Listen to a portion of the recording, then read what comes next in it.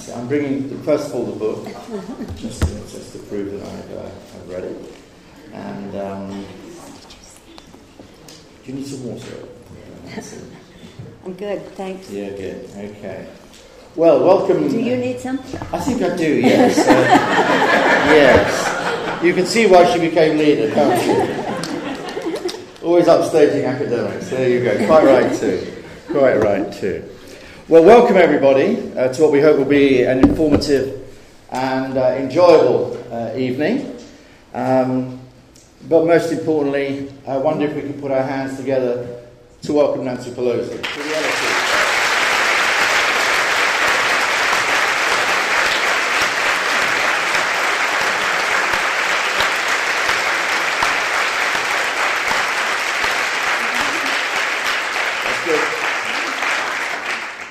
I've done this job a lot, Nancy, and that's very good. Okay. That's very How good. about we welcome Professor Cox? No.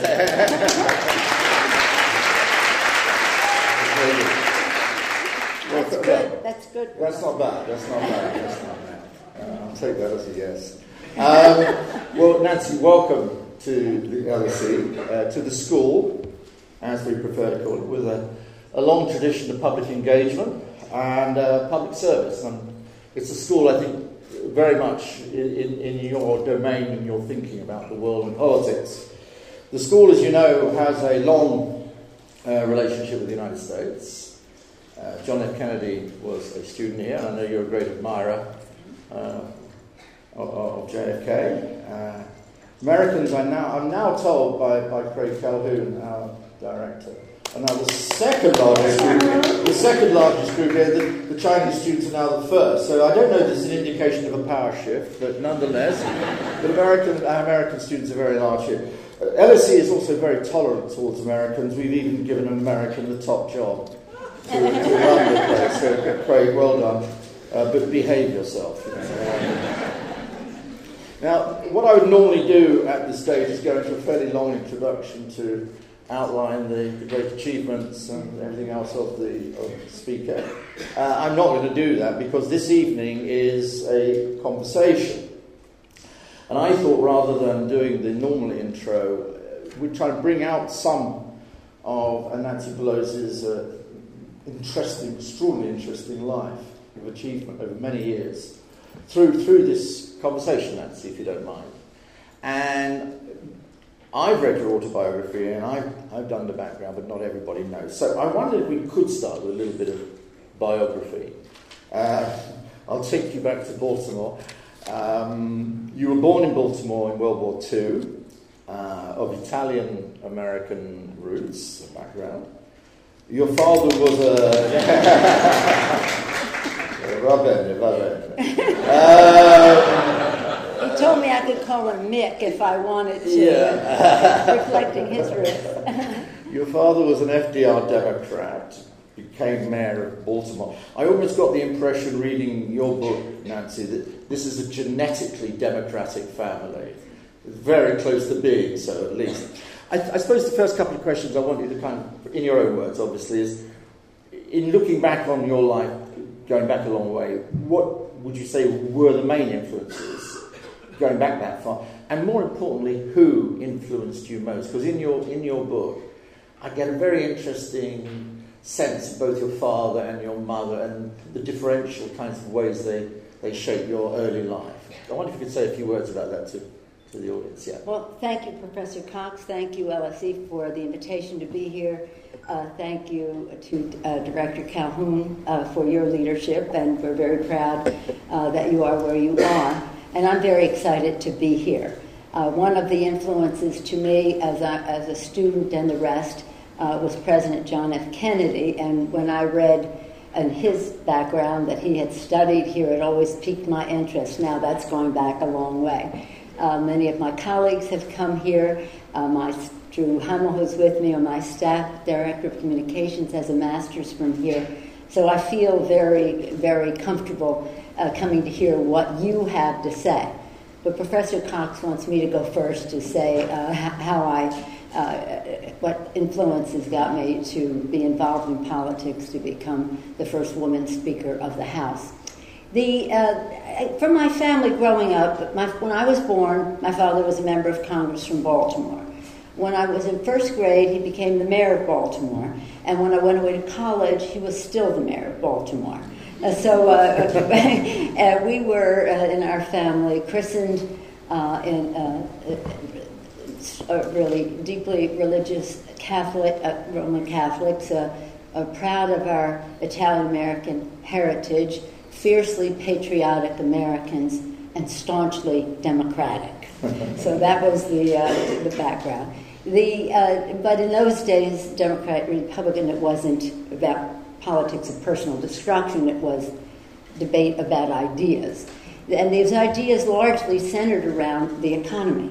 This predates any discussion in the public domain of environment, women's rights, LGBT, any of those issues which would later emerge as defining issues between the parties. But in those days, it was about the economy. The message that I had from our family, that public service was a noble calling, that we all had a responsibility to people in our community. I saw that in my parents, my father as an elected official, my mother as really, if she lived in another time, God, I don't know what heights she would have reached, but with a very strong commitment to the community.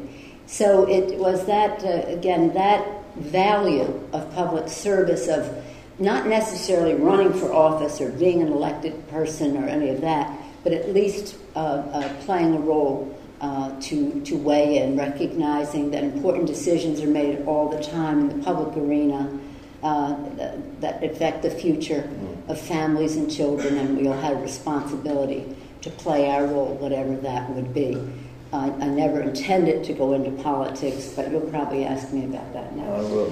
Well, one thing that came out in your book, and we talked briefly before we came down, was the question of Catholic faith and the importance of Catholic faith. Could you just elaborate a bit more on that, and how, because that seems quite central to defining both you as a person and also your political commitment as well, and your social commitments? Well, we are all familiar with, many of us who are Catholic or Christian are familiar with the Gospel of Matthew, the least of my brethren, the words of Christ about his recognition of what we do for people as being done really for him. And so that was always a driving force. It also, taking it from the scripture to another place, is that I believe that in politics, a message of hope is a really important message to convey to people. And that's what many of us have built our agendas around. What is hopeful to people? I'll talk more about it in a moment. But from the standpoint of faith, when people are almost in despair because of their economic situation or challenges they face, and they say, where is hope? I always say the same thing. Hope is where it's always been, sitting right there between faith and charity. People have faith, it gives them hope that someone will have the charity, the kindness, the love, to have policies that affect all people, respecting the dignity and worth of every person from a religious standpoint, recognizing the spark of divinity that exists in every single person and how worthy they are of respect. And also in our religion that we have responsibility. We have a free will, but we have responsibilities to take responsibility. So it gives me hope every day, and what is our hope that working together we can give other people hope who need to be lifted up. You went to college, you went to Trinity College, the main women's Catholic college, I think, in the United States. We thought so. You thought so? Two of my college roommates read in my... We know the LSE is better than Oxford and Cambridge, so we get that point. And there you met your husband, and I read again about his proposal, come and have a beer. And I think you said get lost and come and do my shirts, and I think you also said get lost, but let's not go into detail about you. You lived in California, you didn't. And then you had a family, Yes. And I thought, again, what comes out in the book was really interesting, is that you used the term at one stage, when a woman is asked, what are you? She says, just a housewife. And you say, just. And I think you made this kind of relationship between the personal, the family, and the political. I kind of took very strongly from your book that building a strong family, having the family, was not only great. Anybody can run Congress after having 5 children. I mean, it's nothing. But also the kind of ways in which one should not see a separation between family and public sphere. Well, you would probably never hear it today. But years ago, when I was a young mom and the rest, and if you met somebody, you'd hear somebody say, "What do you do?" And I don't even know if people say that anymore. But and somebody would say, "I'm just a housewife." Yeah. You think, why do you say that? That's probably the most difficult, challenging job, to be a mom and be at home and raise a family, instill values, instill confidence in children. You're building the future of a country, in addition to, more importantly, personally loving your family. And I say to women, because this is really important to me, to have many more women involved in politics and in every aspect of our lives, but my responsibility is more into the political and government arenas. I say to women, when you take inventory of who you are, to present yourself, put yourself on the line, do not let the other side, as they will do when I say other side, of just those who are uncomfortable with that idea of many more women. This is growing less and less, but nonetheless, trivialize what you did. Well, she was at home for all these years, and for the past few years, no. That is a major accomplishment. I put it up against any challenge in terms of diplomacy, interpersonal skills, discipline, management of time, caregiver, healthcare provider, in so many different ways. So just the idea that you would be that organized, that dedicated, with a long-term commitment to America's future, that's a big badge of honor. And you build upon that. Now, for me, one of my motivations to leave the idea of I should help others fulfill their public service and take responsibility myself was that I really, when the opportunity presented itself, I didn't seek it, but when it presented itself, I really had to think about what motivated me and to say yes. And that is, Paul and I had 5 children. We saw all the opportunity, all the love, all the confidence building, all the rest that they had, all the esteem that's so important for kids. And we wanted that for every child. And to see the disparity in our own country, much less in the whole world, of kids having some opportunity or not, just by accident of birth. Who decided this? Who decided this? When I see a little child in Darfur with no sparkle in their eyes, in his or her eyes, or whatever. So that was so I saw my role in politics as an extension of my role as a mom, as far as making the world a better place for all children, including my own, so that they would live in a society that was more fair and had more opportunity for all children. There are many other issues that go into it, but when people ask me, I say the 1 in 5. The 1 in 5 children in America who lives in poverty. The 1 in 4 now will go to sleep hungry at night in America. That's just an immorality, in my view. And so that's what keeps me up at night, but that's what drives my engine in the morning to end that disparity. And when I talk about involving women and the confidence they should take from their own experience, because whatever contribution they make, it is a unique one. It's a very special contribution, and every woman and every man should feel very confident that nobody can do it quite the way you do. So one of our successes, making a decision to do this, one of our successes is now, as I lead the House Democratic Caucus, which is over 50% women, minorities, and LGBT. That is a remarkable thing in the history of the world, that a party in a parliamentary, well, our congressional government is a majority of women and minorities. It's so dazzlingly beautiful. The beauty is in the mix. It doesn't mean we're smarter or better. It just means the decisions are based on much more legitimacy because it has much more diversity at the table. Now, you went into formal politics in the 1980s. I mean, the transition. I mean, in one of the chapters in your book says from kitchen to Congress, if I got that right. Yeah. Now, in the 1980s, there was a certain woman in this country who was buried this week. Did Mrs. Thatcher have any influence on you at all, if I might tease that little point down? Probably. But as I said, let me just say first that, of course, I extend my condolences to the Thatcher family. Baroness Thatcher was a great lady. Imagine her personal story, grocer's daughter, becoming the Prime Minister of England and for a long time, an articulate spokesperson for her point of view, an effective leader for her point of view. And this is very good. It's very good. And in terms of and really, whether it was her intentional message or not, really lifting women up because she proved that she could do the job very well. So she's a force in history. I admire and respect that. When you ask me if she had any influence on my involvement, well, I'll give you the same answer I gave when they asked me if Ronald Reagan did. He affected bringing many people into politics, including me. Some on one side, some on the other. Sure. Okay. Well, I think we'll end that one.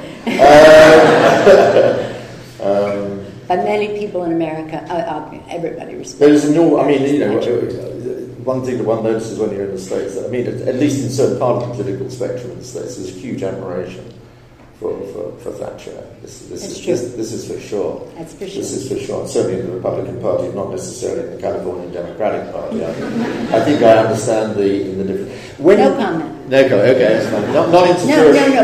Really. All praises to her. Sure. Let's praise a great woman. A remarkable story. Let's praise a great woman. One difference, though, I want to say, because I was reading a lot about her on the way over this morning, and one statement that she made that I think is really a telling one. She said, "I'm not a politician of consensus. I'm a politician of conviction." I really think you can be both. I think you can be both. And I was interesting that distinction was made because in our diversity of what we do, if you're not building consensus around your conviction, it's really hard to get something done. But we're not a parliamentary system, and yours is, and perhaps that's why we would have a difference. Well, we certainly love Meryl Streep as well. I sometimes think I prefer Meryl Streep to Mrs. Thatcher, but anyway. You moved into politics, I say, firstly you came up from the bottom up. The Democratic You didn't Party. get flown in at the top. You kind of come up, you did all the stuff, you handed out the leaflets, you did all the things, pushing the buggy around, read it all. And then you began to move up in the Democratic Party. You got elected in San Francisco. And then I noticed when you made your first statement in Congress, I think 87, right. And you were always meant to say nothing, aren't you, basically? So I'm here, thank you very much, and sit down. But you said something about AIDS. Well, why did you do that? How did it go down? Let me transition from the kitchen to the Congress. Okay. So this opportunity presents itself to run for Congress. I never intended, right, Paul? I never even ever thought to run for public office. It was just, I was shy and all that. So I can't believe it. So in any case, the opportunity presents itself. So we have 5 children, 4 of them in college, because they're very close in age, and 1 at home going to be a senior in high school. So I go to Alexandra. Of course, you know Alexandra Pelosi. She's a filmmaker. I said, Alexandra, Mommy has this opportunity to run for Congress. I don't know if I'll win or not, but it would be better if it 1 more year from now, because you would be in college. But nonetheless, this is when the opportunity is here. Any answer is fine with me. From the depth of my soul, with all the sincerity and truthfulness, I really didn't care what the answer was. If she said, and I said, I love my life, if you want me to stay this transition year for you, that makes me very happy. However, I do, I'll be gone 3 days a week if I were to win, this and this and that. And she's listening to all of this, and she looks up and says, Mother, well, I should have known right there when she was saying mother, not mom. Right? Mother, get a life. What teenage girl would not want her mother gone 3 days a week? I had a life, but I got another life. Congratulations. So anyway, we go to Congress, and in 1987, San Francisco, which I am proud to represent, was taking the biggest bite of the wormiest apple called HIV/AIDS. You can imagine. We were going to 2 funerals a day. We're holding loved ones in our arms who were robust and now skeletal. So when I went to get sworn in, I was advised, when the speaker swears you in, this is a special election, so I was the only one getting sworn in that day because the congresswoman had passed away. He said, when the speaker swears you in, don't utter a word. Just say yes. Do you solemnly swear, blah, blah, blah, blah. Just say yes. So I said, okay, I won't say a word. I won't say a word. I won't say a word. I want to do this right. It's my first. And then my father, who had been a member of Congress, who had war privileges, my family, Baltimore, San Francisco, all the rest, all there. Now I'm not going to say a word.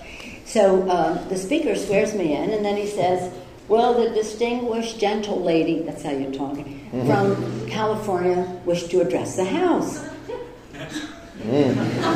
Nobody ever turns down the microphone, right? Shy as you may be. So I went to the phone, microphone, thanked my family, constituents, etc. And then I said, I'm here. I told my constituents that when I came here, I would tell you that I came here to fight against AIDS and HIV. Bye-bye. Not 1 minute, almost longer to tell you than to do it. Well, I look over at all these people that told me don't say a word, thinking, wasn't that brief? And they were like, oh no, why would you ever want to be known, the first words out of your mouth in the Congress of the United States about HIV/AIDS? Why did you say that was what you came here to do?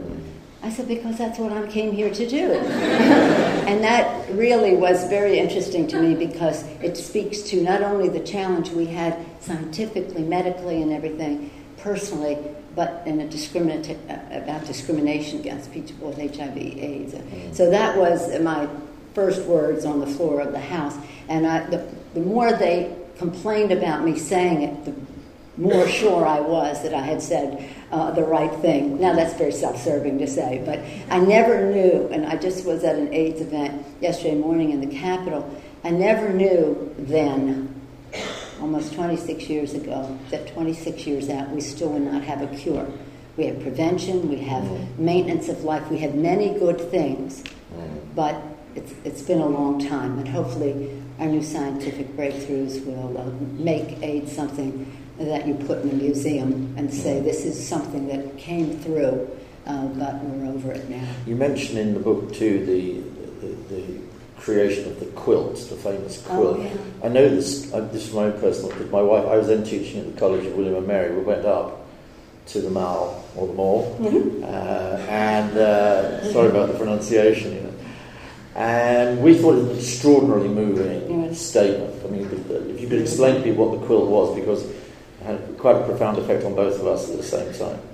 Well, the quilt, when I was first elected, some constituents came to me and they said, we want to have a press conference at your home to announce an idea that we have, which is to make a quilt of all the people, everybody will make a quilt in memory of someone who died of AIDS. And now I have 5 children. I went to Catholic school, a convent school. I could knit, I could crochet, I could hem, I could make a dress, I could tape, I could do anything. And I said, and I don't sew. In other words, if I'm with 5 kids and all that I know how to do these things, I don't say, who's going to sew? Nobody sews anymore. And they said, no, people will sew. So I want to right out say that I did not see what the prospect would be. But we had the press conference, They proved to be right. Everybody was sewing, including me. I made a quilt and a patch, and this enormous. It's like a ever-growing organism. It continues to grow. We keep having ceremonies about it. It's just overtaking any venue that you want to store it in, much less show it in. So we took it to the. Now I'm a new member. We go to the. They come to me and they say we want to show it on the mall, but we have a little trouble with the Park Service. So I said, well, we're not taking no for an answer. The Park Service said, why don't you just take a few patches, find a street corner, and show it, and people can go there and see it. I said, you're not hearing what we're saying. We have a quilt that's going to cover the mall. This is huge. You know where millions of people were when President Obama took the oath of office the first time and second time? Well, this is going to cover all of that. It was so spectacular. You needed a roadmap to find your patch in the quilt. No, we can't do it because you're going to kill the grass with that much weight on the grass. And people are dying, and you're telling me about killing the grass. What is your problem? I said, how do we keep the grass alive? I said, well, now mind you, I'm totally new, but I used every name that I know I could get this person to get that person. I said, well, they said every 20 minutes you have to lift it up. I said, maybe 20, but done. We have volunteers galore. Who do you think made those patches? Volunteers galore. So every 20 minutes we're going to lift. This thing weighs tons. But it was really an organizing tool and actually a ritual that people would stand around and at a given signal, which maybe wasn't exactly every 20 minutes. Maybe not even every hour, but nonetheless, on irregular intervals, picked it up. Probably the grass did die too, actually. No. Grass thrived. And what's it there for anyway? So picked it up. And the news helicopters. Now, mind you, we're talking in my living room just shortly before about who's going to make these quilts. It's international news. The Cleve Jones, who was the originator, he became the newsmaker of the week, and you saw how magnificent it was. But it was so consoling, and it was also breaking down of walls. There were quilts, of course, of people who were gay men who took the first hit on this, but many other people, and it was a unifying, bonding, beautiful, therapeutic way, and the grass is still growing on the mall. Yeah, but it was an extraordinary moment for us as well. In the subtitle of your book, of course, A Message to America's Daughters, and you describe arriving in Congress, in the House in 87, 88. It sounded like an old boys club with kind of whiskey drinking, bourbon drinking, smoking. A lot of men. How many women were in Congress in 1987? Well, there are 435 members of the House, and there were not 24 women. Yeah. So it'd be like this whole room, maybe just like the little group over there of women. Now, it wasn't very many. I don't know about the bourbon, but they did smoke. And when I became speaker, I said, no smoking in the smoke-filled rooms. That's over. They really love that. We'd stop smoking in the Has the atmosphere changed, though, in the House considerably over the years? Well, you see, we're a majority, in our caucus anyway, majority women and minorities and LGBT. It was a funny thing because I always thought that, now look, going back 25 years, that it would be so far easier that we would ever have a woman president because the American people are so far ahead of the politicians in accepting women in leadership roles. Whereas in the Congress, it was such a male-dominated, institutionalized pecking order of, going back to over 200 years. So it never was a thought that we would have a woman speaker, almost impossible. But a woman president, that would be much easier. And that's why it was kind of surprising to some that we did get a woman speaker before a woman president. But I don't think it's going to be too long before we have a... You would like to name names or...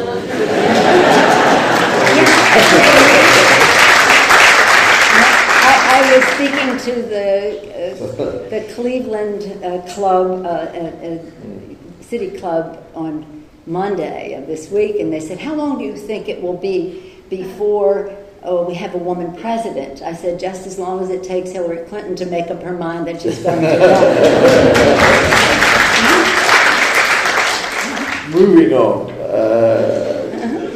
You became... We're talking economics here tonight.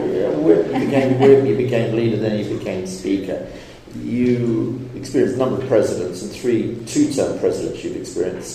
Bill Clinton, who's been here, of course. Yeah. G.W. Bush, a president whom you found personally charming but politically problematic. I'll put that in the English form. And then President Obama.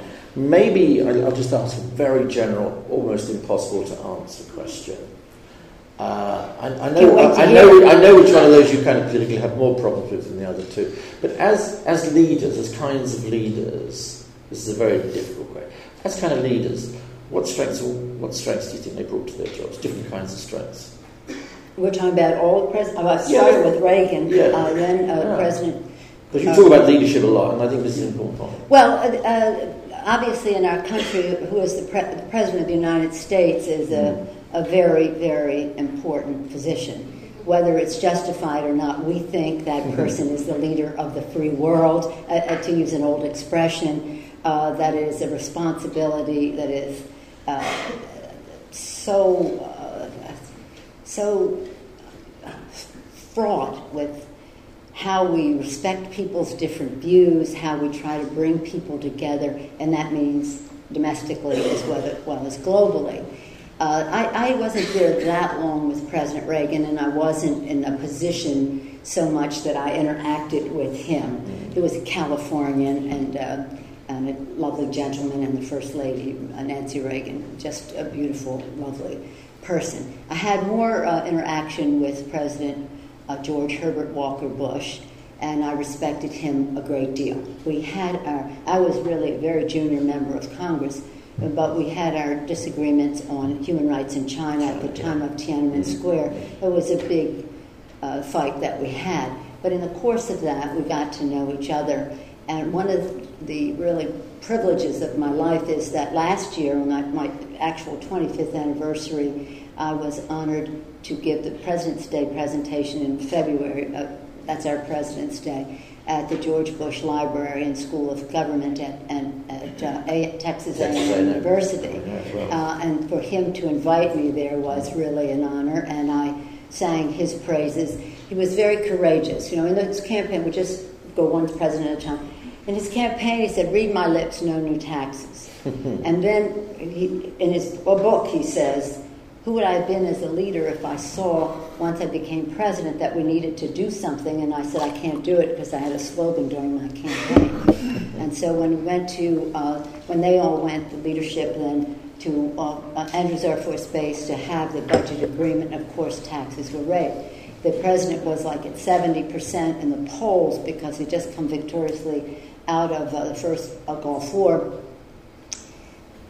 The tax thing hurt him on his own side of the aisle, and as you know, he was not re-elected president, but he's a lovely, lovely gentleman, and Mrs. Bush, I admire them so much. So, again, we had our fight over China. He ended up doing by executive order what we wanted to do by law, but nonetheless, he was, in my view, well, we had a different approach on China, but I had that same disagreement with President Clinton on China. So, and I didn't hesitate to criticize him, even though he was the president of my own party on the subject. President Clinton, it was masterful. You know, when you think of the Democrats, you think presidents of the modern era. Jimmy Carter. Whoever heard of Jimmy Carter 4 years before, right? Just people in Georgia. Bill Clinton. Governor of Arkansas. Barack Obama, at the convention 4 years before, he was the nominee to be senator. He wasn't even the United States Senate. So you never know who among them in office in the country where the leadership will spring from. And here came Bill Clinton, just absolutely masterful and really a type of personality who liked to have an exchange of ideas ongoing, courageous, and made some mistakes, but nonetheless so popular in our country. And then President Bush, we got a lot done. When I was under President George W. Bush, I had the opportunity to serve as minority leader and then as speaker. We won the election in between there. And so I served with him in two capacities. He was always a gentleman and very respectful in that. We worked together. We did the biggest energy bill in the history of our country. We did the TARP, some would call bank bailout. We don't see it that way, but for shorthand.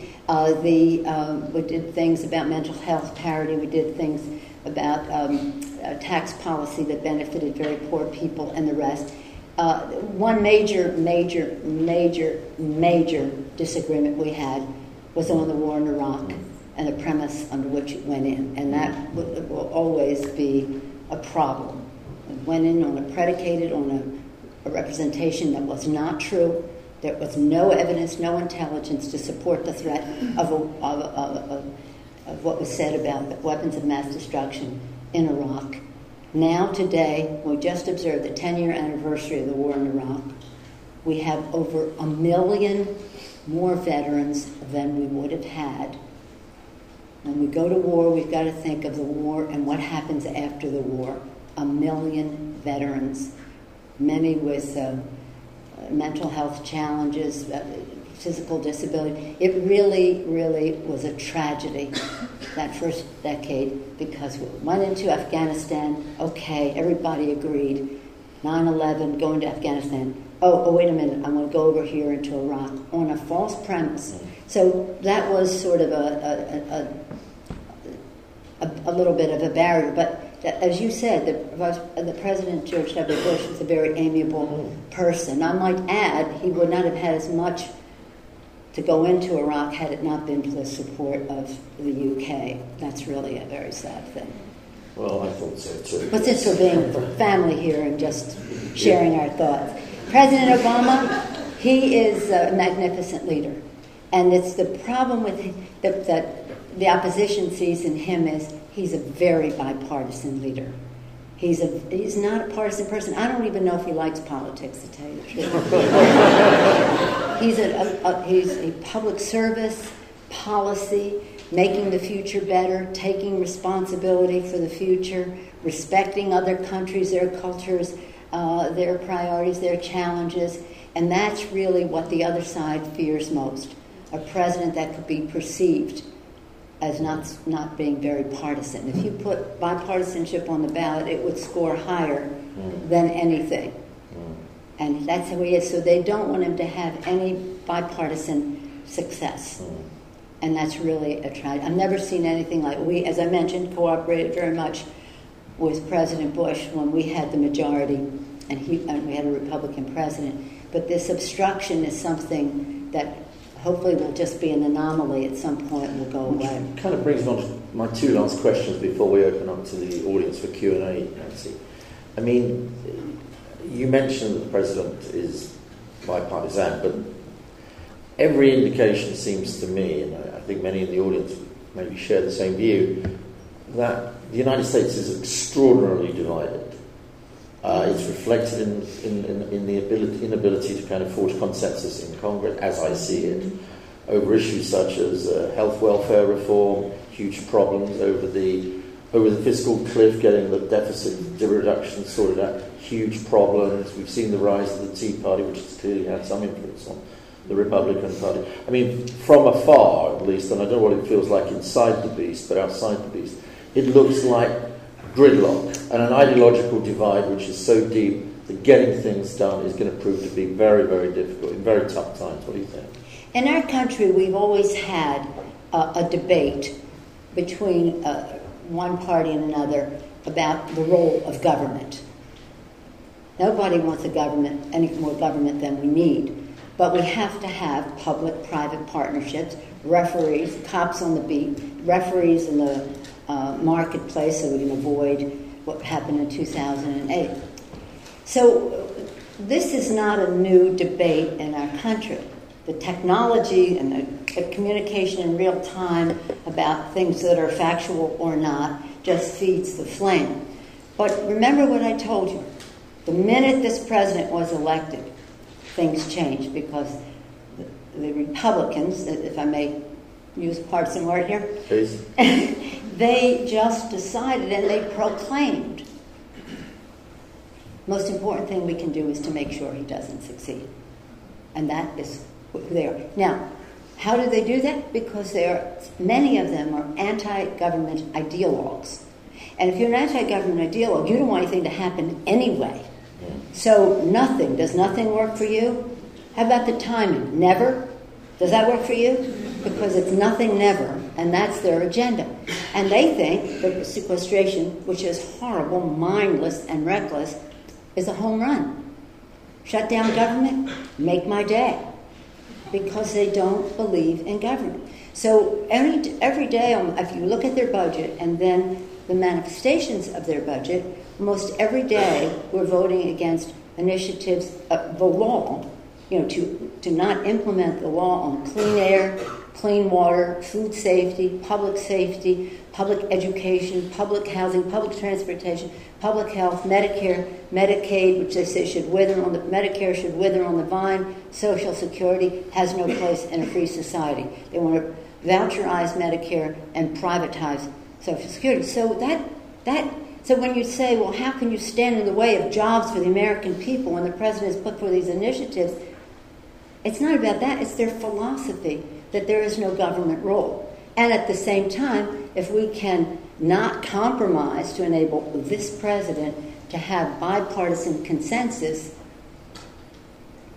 all the better, but all the worse for the American people.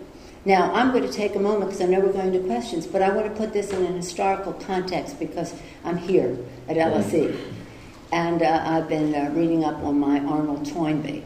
Oh. And as one whose education is about history and political science, if you go back to his story of history or history of studies of civilization that he's made, he said basically that when civilizations, you could substitute words society, economy, country, were new, the leadership, political, etc., in the country was the creative, what he called minority. It didn't mean minority, more people or less. It meant the few who were in those leadership roles. They were a creative minority, and they wanted what they were forming to enable civilization to flourish, the people to succeed, and that's what their decisions were about, using power for the people to succeed. Civilizations got in trouble when that governing few became what was called the dominant minority, which would exploit the power and for money, but not for the people. And that path has caused schisms in countries, societies, economies that are what we see the spirit of in the debate in our country. There is an attitude that it's all trickle down. If it doesn't trickle down, that's too bad. If it does, that's the free market. If it doesn't trickle down, I'm really sorry. It says we have budget deficits, so we must cut our investments. Why do you think we have budget deficits? Because we cut our investments. You're seeing the cause and effect in the wrong order. And that is the philosophical context. Now, America is a great country. We will prevail. Our values will carry it. When I say prevail to our own, I'm not saying against another country, prevail for the good of the people. But this is not, these schisms, this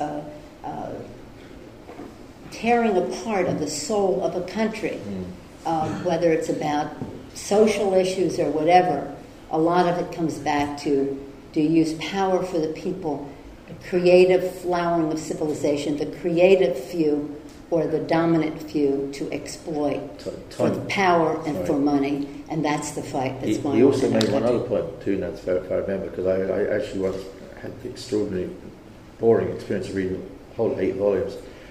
So I'm waiting until it's made into a movie. It would be longer than Lincoln, let me just say that, as a movie. But he also made another point, was that civilizations also internally can decay and decline without an external challenge. Well, it's kind of an interesting question, so there's another dimension to that. Well, what he Does also, America need a threat, therefore, to be a civilization? No, you don't think so. No, what he also said, civilizations thrive that decide to address the challenges that they face. Yeah, sure. And that is what we will do. We will address the challenges. And this is respectful. They have a right to not believe in government. But the fact is, the American people have to decide if that's the path they want to go on. And our first president, President George Washington, cautioned in his departing from public office, saying he cautioned against parties that were at war with their own government. And President Lincoln, with all the challenges he faced, he said public sentiment is everything.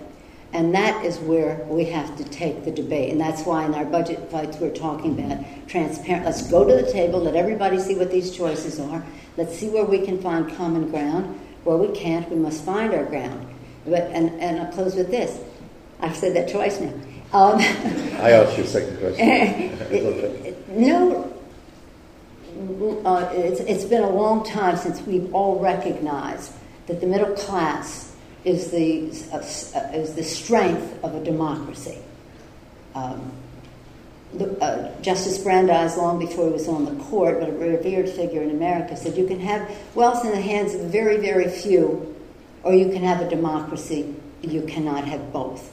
Now, we begrudge no one their success, but the fact that the disparity of income that is happening in our country now is almost immoral, and we can talk more about that if you ask. But Aristotle said, Aristotle said that communities are governed best where the middle class is strong and large. And maybe somebody will hand me this card because I haven't memorized it completely. Thank you. He said, thus it is manifest that the best political community is formed by citizens of the middle class, and that those states that are likely to be well administered, are those where the middle class is large and strong. Aristotle. We're going back thousands of years, and right now we have policies which are weakening to the middle class and those who aspire to the middle class, to make it larger and to make it stronger. So we feel very responsible for where our place is in history, in addition to where we are on certain issues in the debate. Great. I think we've had enough I've had enough conversation. I think it's about time for...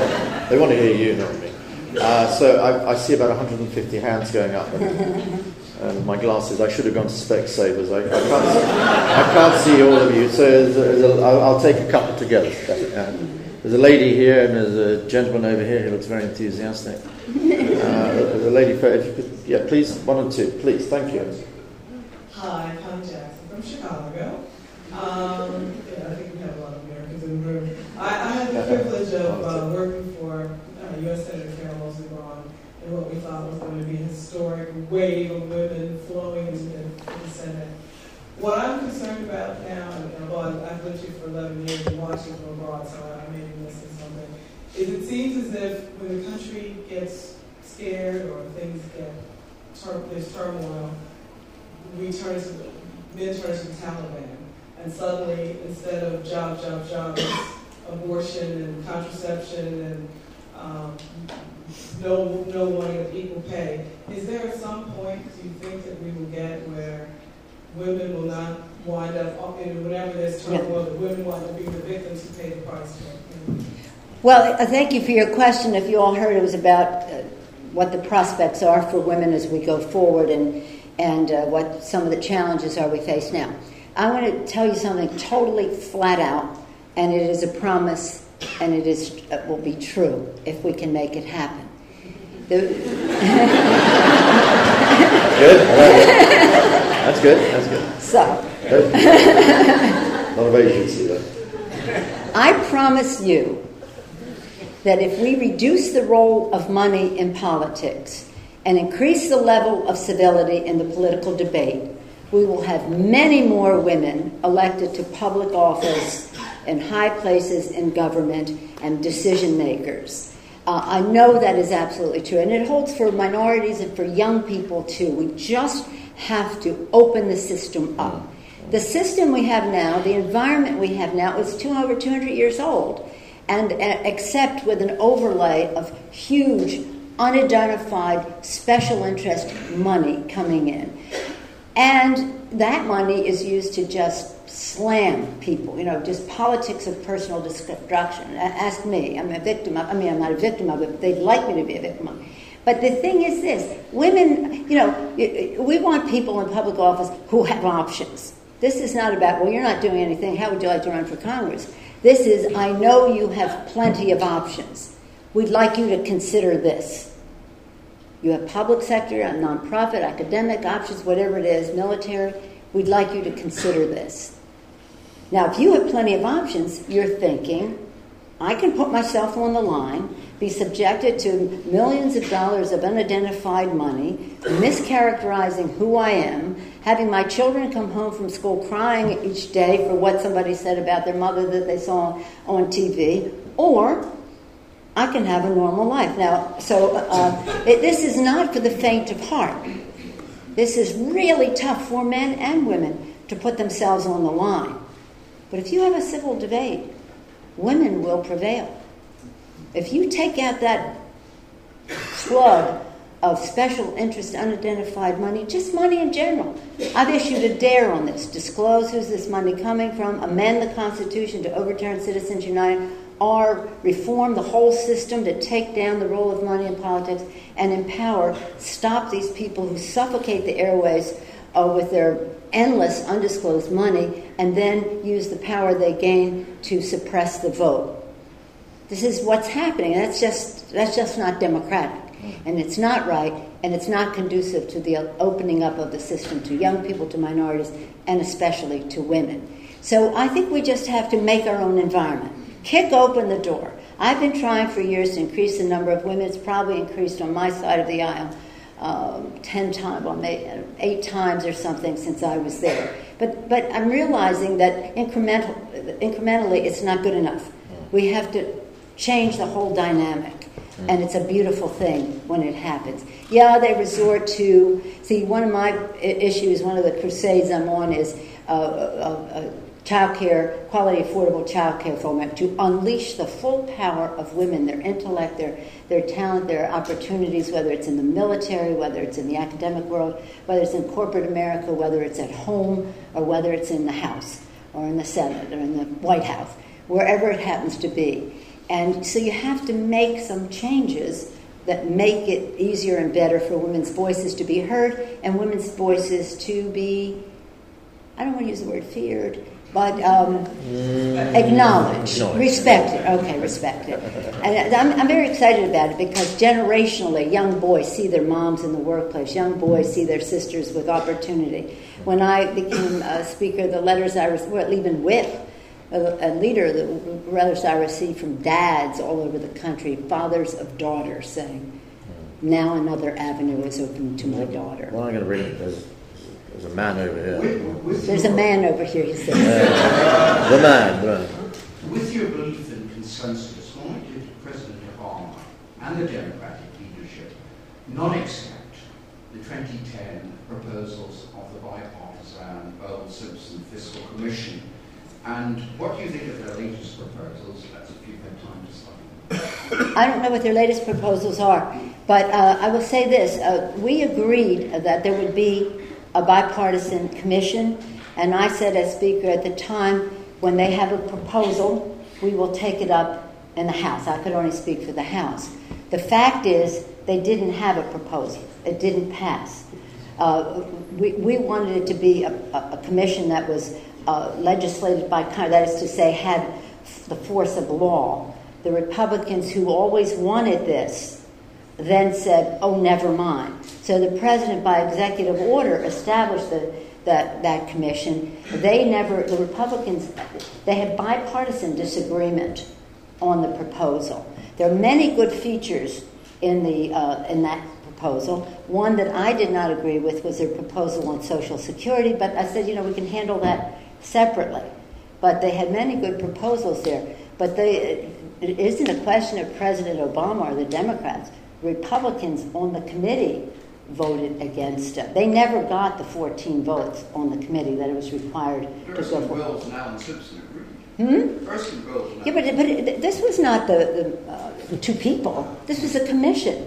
We didn't say 2 guys go in a room, if you come out, we're going to vote for it in Congress. We said we have a representative group of people at the table, come up with a proposal, but they wrote it themselves. So that's a little known fact. It was not something that was a consensus document. So you started your question with consensus. It was not a consensus. It was exactly what it was called, Simpson-Bowles.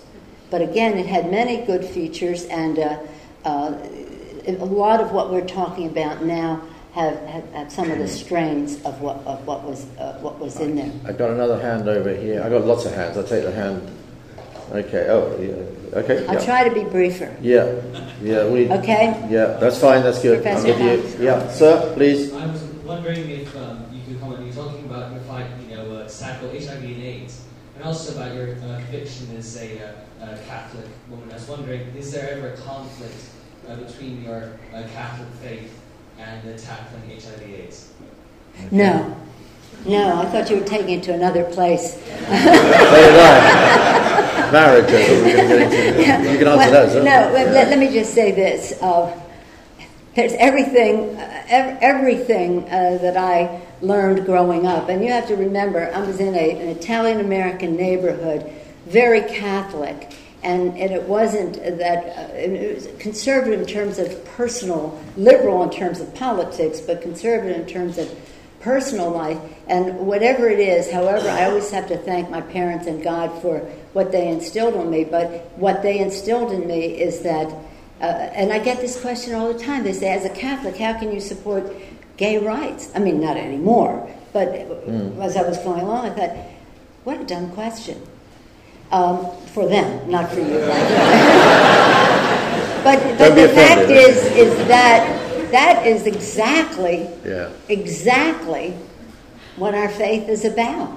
It's exactly about what the Bible teaches Extended us. into marriage, though, into the gay marriage. And the gay marriage? Okay. Well, the gay marriage issue, I've not believed in discrimination of any kind. I don't believe in discrimination when it comes to marriage. I have had this view for a long time, and any time I was like on a talk show, especially what might be perceived as a conservative interviewer, he'd start off by saying, so you support gay marriage, right? Which meant, I'm going to paint you with this brush, and nobody will ever respect anything else you say after that. And of course, I would proudly say that I support gay marriage because I'm not against discrimination. I had the privilege of being in the court for the oral arguments of DOMA, the so-called Defense of Marriage Act, and it was really quite thrilling. I feel quite certain that the court will strike it down because it is unconstitutional, but even this court will strike it down. It remains to be seen.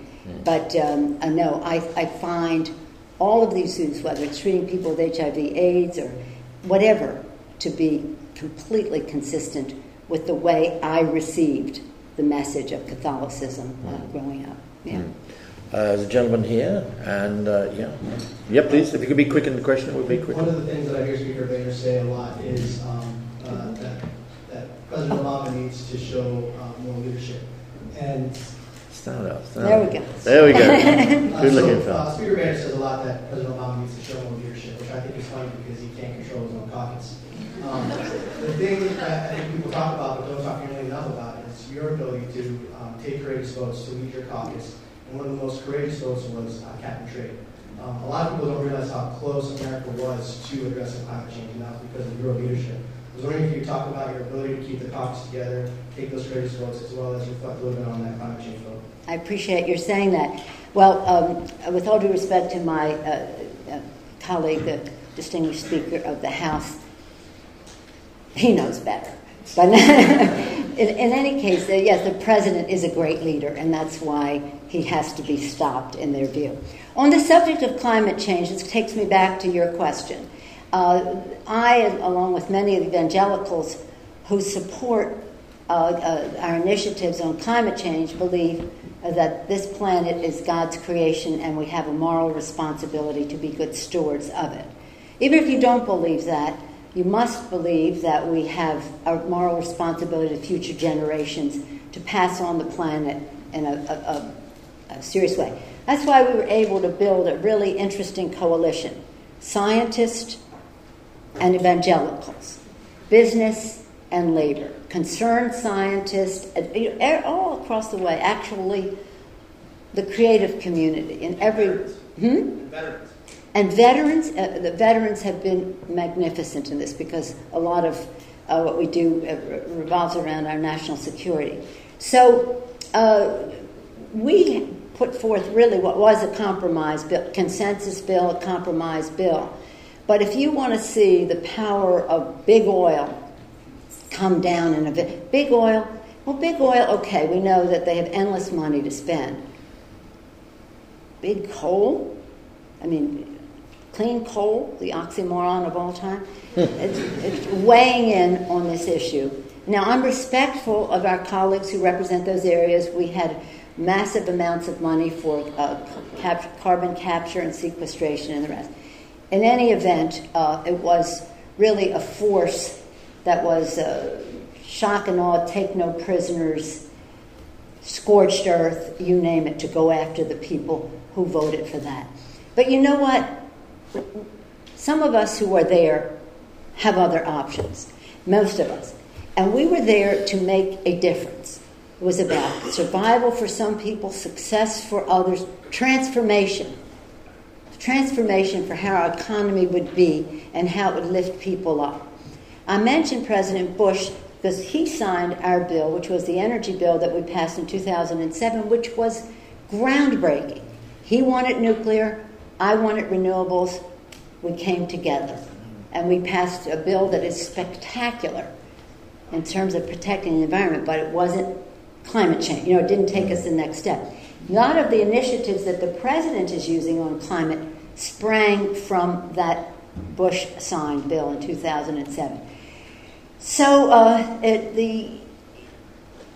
we have to recalibrate. We have a new coalition to go forth to do more on climate. But I'm really very, very proud of our members who understood what the Secretary General of the United Nations, what the President of the World Bank, what the EU, what everybody else realized long before the policy of the United States reflected is we have important challenges to face. I met with the Energy Minister of China the other day to hear all the things that they're doing since I visited them a couple of years ago. It's really, anybody who's thinking about this knows that we have to make change, and it comes back to it's God's creation.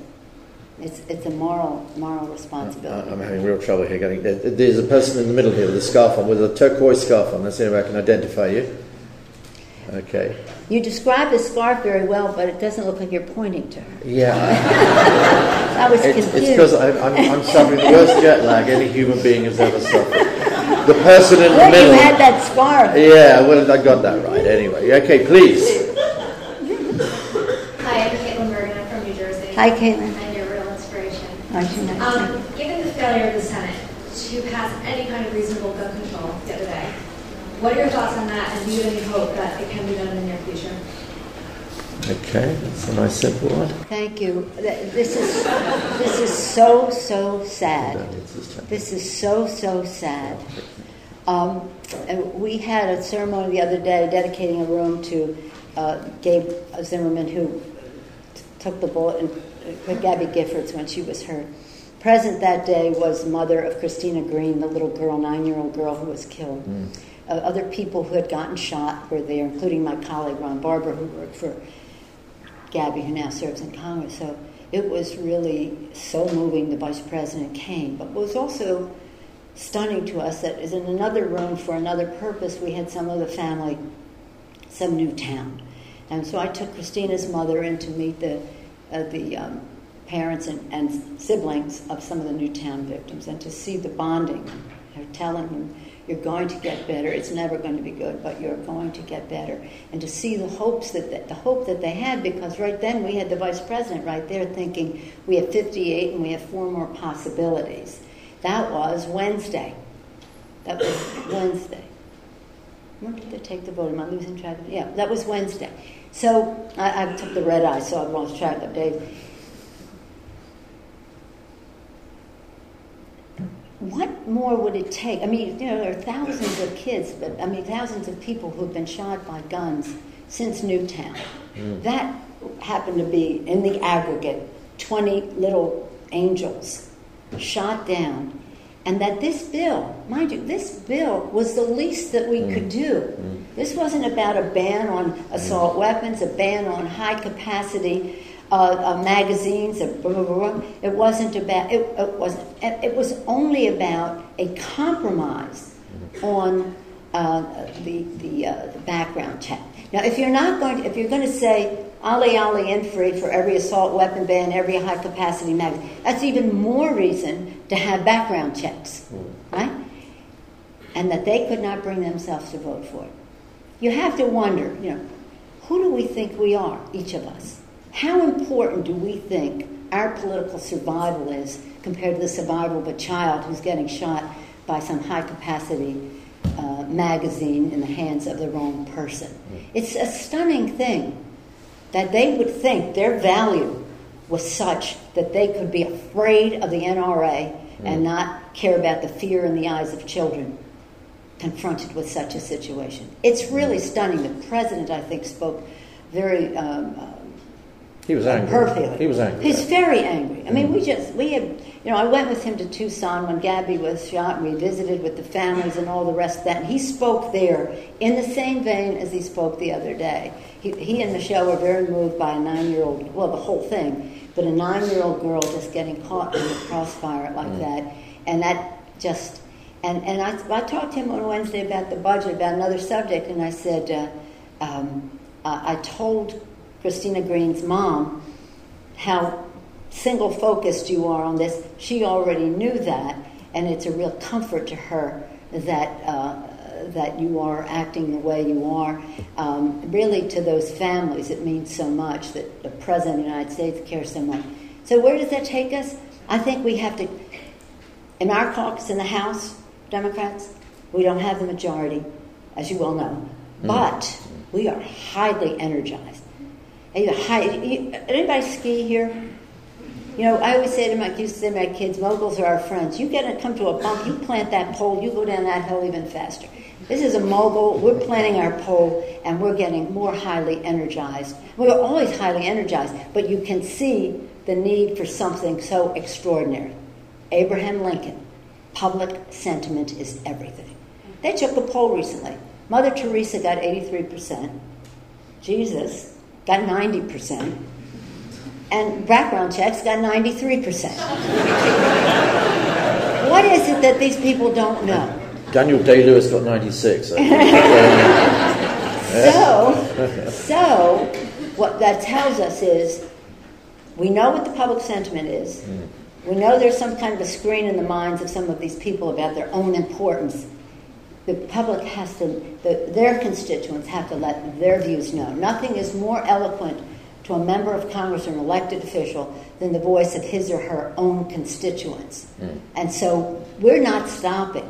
We cannot stop until we get this addressed. It may take, for some of those people, it is inconceivable that we will have more gun safety laws. For us, it is inevitable, and we have to shorten the time between the inconceivable to some, the inevitable to others. But we are not going to rest until this gets nearly everybody in the room now has their hand up. So I'm pointing, I think, in the right direction here, Nancy. The man with the microphone in his hand. That's you, yeah. Great. Maybe I'll have some questions for you. Yeah. Eric is from China. Could you speak up? Sorry. Louder. Okay. Eric, I'm a student from China. And I'd like to ask a question concerning Ms. Congresswoman, your stance towards the Chinese government, which was depicted as haughty by the Chinese official media, and your actions seem to justify your description. You boycotted the Olympic Games, you met Dalai Lama in 2008, and you recently met Chen Guangcheng on the 4th of June, which was the anniversary of the Tiananmen incident. On the other hand, such actions do not seem to be taken well by the Chinese government, which repeatedly condemned it in its official media. So my question is, since when do you start this so-called hawky stance towards the Chinese government, and do you foresee a change in your either your stance or the strategy? Thank you. So what is the word you use for this? Stance? Hawkish. Hawkish. You're a hawk. You're a hawk. Yeah. My hawkish. You're a hawk on China. Are you a hawk on China? My hawkish attitude, as you described, but whatever you want to call it, began when they started rolling tanks over demonstrators in Tiananmen Square. I thought that was outside the circle of civilized human behavior. And I had, as I mentioned, this disagreement where we go from there on it. I thought it was important to impress upon our own government that this was unacceptable. As you may recall, it wasn't a week or 10 days after Tiananmen Square that National Security Advisor Scowcroft went to China, raised a toast, and said, we will not let people stand in the way of our relationship, meaning people who cared about human rights in China, toasted the regime. It wasn't 2 weeks after the massacre. So we thought that this gave us an opportunity to focus on human rights violations in China and Tibet. I had met with His Holiness the Dalai Lama, so I knew something about the situation in Tibet and his initiative for autonomy, not independence, for autonomy. We thought, well, let's take a look at the tax code. The trade deficit. At that time, say about that was 89, but say about 91 when we started, recovering from the shock of these people, not recovering fully, but moving on to do something about what happened in Tiananmen Square. The trade deficit with the United States and China about 21 or 2 years ago was $5 billion a year. We thought, $5 billion. This is really going to give us leverage. We're going to get the students freed from prison who were arrested at the time of Tiananmen Square. We're going to have market access for our products into China, and we're going to stop their intellectual property violations, and we're going to stop the transfer of technology to Pakistan that was about weapons of mass destruction. There were three things: trade, human rights, and proliferation of weapons of mass destruction. And so we had a big coalition with big, strong votes in both houses, bipartisan, to do that. President Bush vetoed that, and then President Clinton eventually vetoed it. But the point is at the time, those who were against our position said, oh, you have to believe in peaceful evolution, just let things go, democracy, they're not going to have democracy, but democratic reforms will emerge, and the trade situation will improve. Well, all these years later, the $5 billion a year, $5 billion a year in trade deficit in 91, $5 billion a week today. So strictly on the basis of trade argument didn't work, right? Our trade deficit increased 50 times or 52 times. Can I jump in here? Look, let me go back to Aristotle and the middle class, if I might. It's a great quote, but there's now 200 million members of the Chinese middle class. Is this not a good sign? Is this not the way forward? And I think the input of what our friend was saying was being tough just against China won't get you anywhere necessarily. You've got to state your principles, but see the evolution economically and socially. Doesn't that give you some hope as well? Certainly, we salute the growth of the middle class. It's probably going to be, between China and India, it's a contest, or there's a bigger middle class. But when a few years ago, the Chinese government came to, because I went to India and I visited the Dalai Lama there. And I know the torture that goes on. We can have our state dinners, we can do this or that, but there are terrible human rights violations being committed by the Chinese in China and in Tibet. And if you look at China, you can see anything you want. You can see the growth of the middle class. You can see the formation of a market economy. That's all positive. You can see some of the best work being done on climate change and the rest. But there's some other things that are going on there too. And one does not eliminate and say, then we'll ignore the rest. So they came to me a few years ago and said, we're here to recalibrate our relationship. We want to invite you to China as a head of state. This was it 4 years ago or 3 years ago? As a head of state, we'll give you a head of state welcome to China, and we want to show you what we are doing and this or that. I said, as long as you understand that I must say something about human rights, I can't go to China without saying that. On the other hand, let's have another purpose to our visit, and we made it climate change. So we have built many bonds with the Chinese on the subject of climate change. Our interests are mutual. Their size is huge, as you know. Their development is rapid, and in fact, even though they've made great strides on climate, they're still a net emitter because of the development, and that's what has to be overcome. So we have to work together on that. Sometimes when you fight long enough with an adversary, you get to know each other and try to find out where your real differences lie and where you can find common ground. But they never hesitate when I went to see the Dalai Lama to say that I was the most disliked person in China, a compliment to me in terms of if they want to predicate it on my respect for His Holiness the Dalai Lama. But nonetheless, China is a great country. We do have to work together on many issues. But out of respect, we have to be candid with each other, and we cannot, I will never let any prisoners of conscience or people arrested for expressing their views, not overturning the government, just expressing their views and being, like we have the blind dissident now in New York, or what's happening in Tibet. The most exquisite form of torture for a political prisoner is for the prisoners to tell the prison guards to tell the prisoners, nobody cares, they're not even talking about it anymore. They've left you. Nobody even remembers why you are in jail. So this is a big thing for us, the issue of human rights. It's a value that is very important in the United States. I know it is in the EU.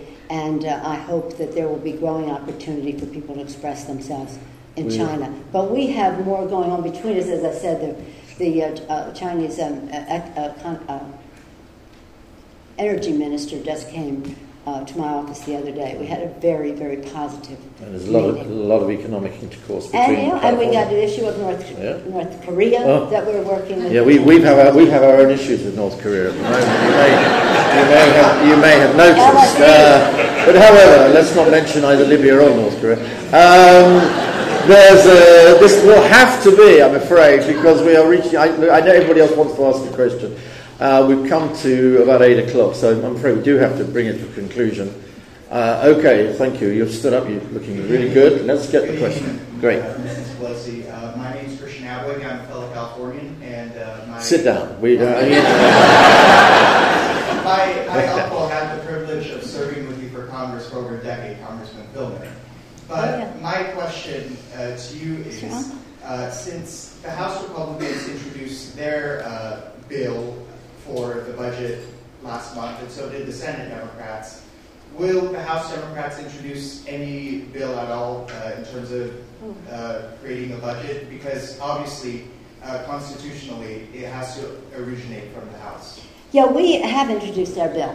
The Republicans won't allow it to be on the floor, but that doesn't mean we haven't introduced it in committee, and we proposed it in the other parliamentary ways. But it's, I guess, a bill. No, we don't have the votes for it, but we have introduced it. And it's almost a mirror image of the Senate bill. We work closely with them on the bill. But I'm glad you asked about how we talked earlier about leadership and this or that. And the budget for us, I'm going to take a little minute on this answer. I'm with you. Michael. Professor Cox. Okay. Both work. Here's the thing. The budget is a statement of your values as a country. What is important to you should be where you allocate your resources. And we come back to the middle class.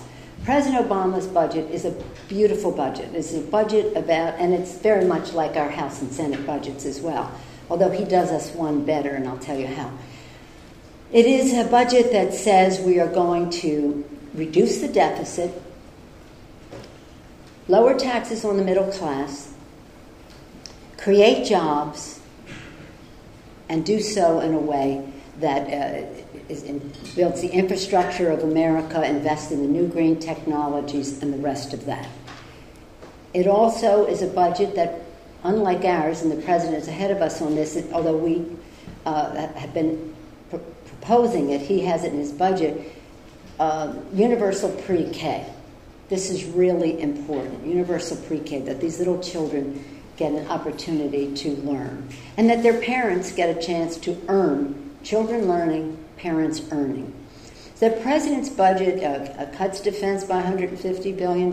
It takes us in a course of deficit reduction, of debt to GDP, lowering that. It is really a beautiful budget, a real statement of values that gets the job done for job creation, deficit reduction, and respect for the middle class, protecting the middle class. As opposed to that, the Republican budget is just the opposite. It is predicated on false premise that the reason we don't have growth is because we have a big debt. Well, that has been disproven, but you don't even have to be an economist to see that when you have investments in growth, you create jobs and you bring revenue to the Treasury. Nothing, flat out statement, nothing brings more money to the Treasury than the education of the American people. Early childhood, K through 12, higher ed, post-grad, lifetime learning.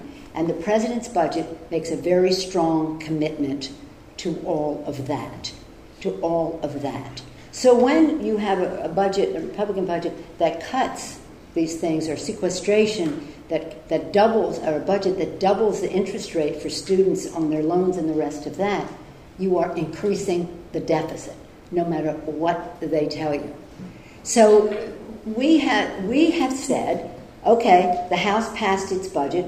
We don't believe in it. It doesn't share our values, but they passed a budget. They have been saying we want what is called regular order. This is more on the subject than you want to know, but it's what you're going to hear.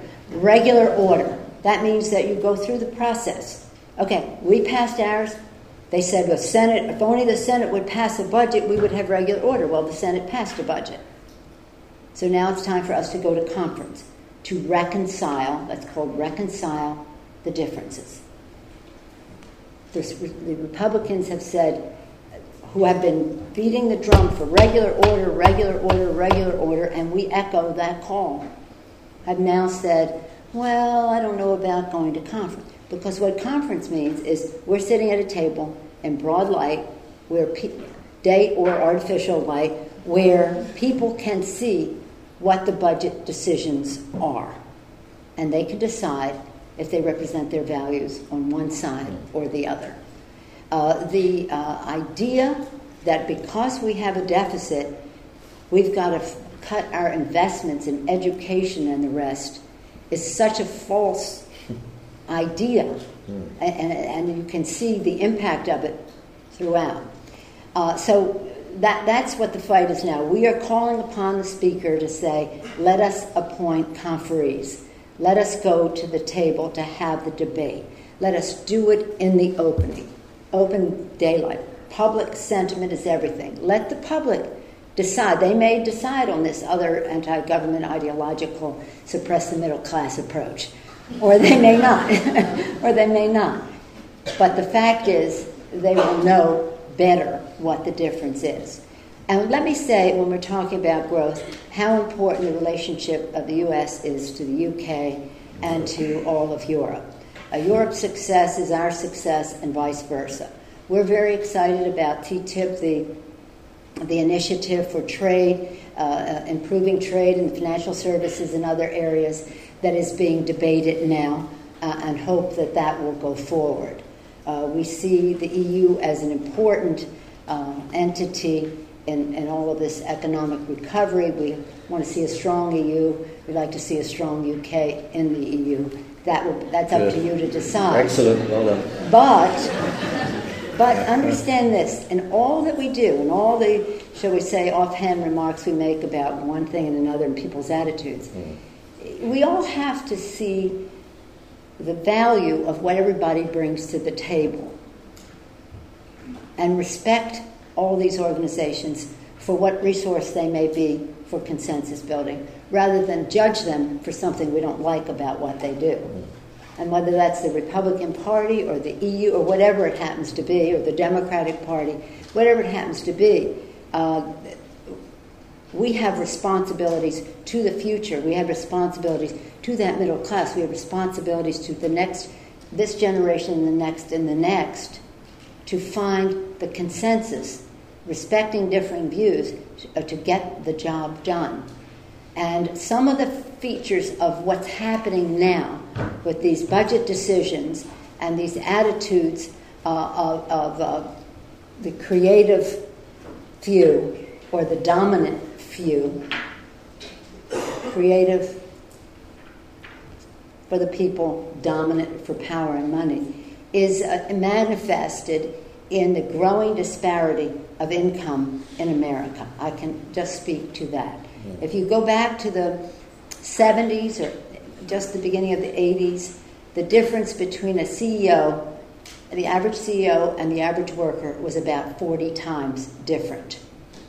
Now, according to the studies out there, it is over 350 times CEO to worker. This is not a constructive direction. This big jolt is not in furtherance of growing middle class. And some of these people, God bless them for their success and their wealth. We don't begrudge them that. We just want the workers to have a shot. In the 70s, it went like this. It went like this. CEO, worker pay, productivity, all going like this. At one point, the CEO pay went like this, productivity went like that, and average workers went like that. Not even keeping up with productivity, much less the growth. A person, no less a person than the head of Standard Oil in New Jersey, his name was Abrams, he talked about stakeholder capitalism. He talked about in a corporation to make decisions in a balanced way that balance the various entities, shareholders, employees, the community at large, customers, and that's how decisions were made. We have, in that 20-year period, come from stakeholder capitalism to shareholder capitalism, and forgetting the consumer, the customer, as he said, the public at large. And that has caused a change in attitude. Tom Peters, writing about excellence, said, you look to the companies that are best managed, they are those that respect their workers, even keeping them employed in time of recession. A lot of this political philosophy that says what it says about deficits and what it says about laissez-faire are the same who do not want to increase the minimum wage, who disparage people on food stamps and other income support from the government, where all of that is subsidizing a very low wage that enables those profits to increase and that CEO pay to go up. So it's a big difference on these subjects. And we think we'd like to return to a stakeholder capitalism model, and we think that's better to increase the size of the middle class and bring people who aspire into it. And I know that you all have many ideas on this subject, which perhaps I can invite you to write to me about or email me about. Hey, these are our guys. You can't get them. But in any event, I thank you for your interest in the way where you are attending school, that you have attended this evening. I'm honored to see all of you. I thank you so much, Mr. Director, for the hospitality to be here with LSE. It's a remarkable time in history, and if we could just get ourselves back on track, where we, whether it's for religious reasons, respect the dignity and worth of every person, whether it's a respect for the middle class, where we know we have to lift everybody up. Our attitude in the Democratic Party is about the American dream. We need to reignite it. We need to build ladders of opportunity so people who work hard, play by the rules, take responsibility, have a chance. And we would hope that that would be a nonpartisan attitude as well. So thank you all very much.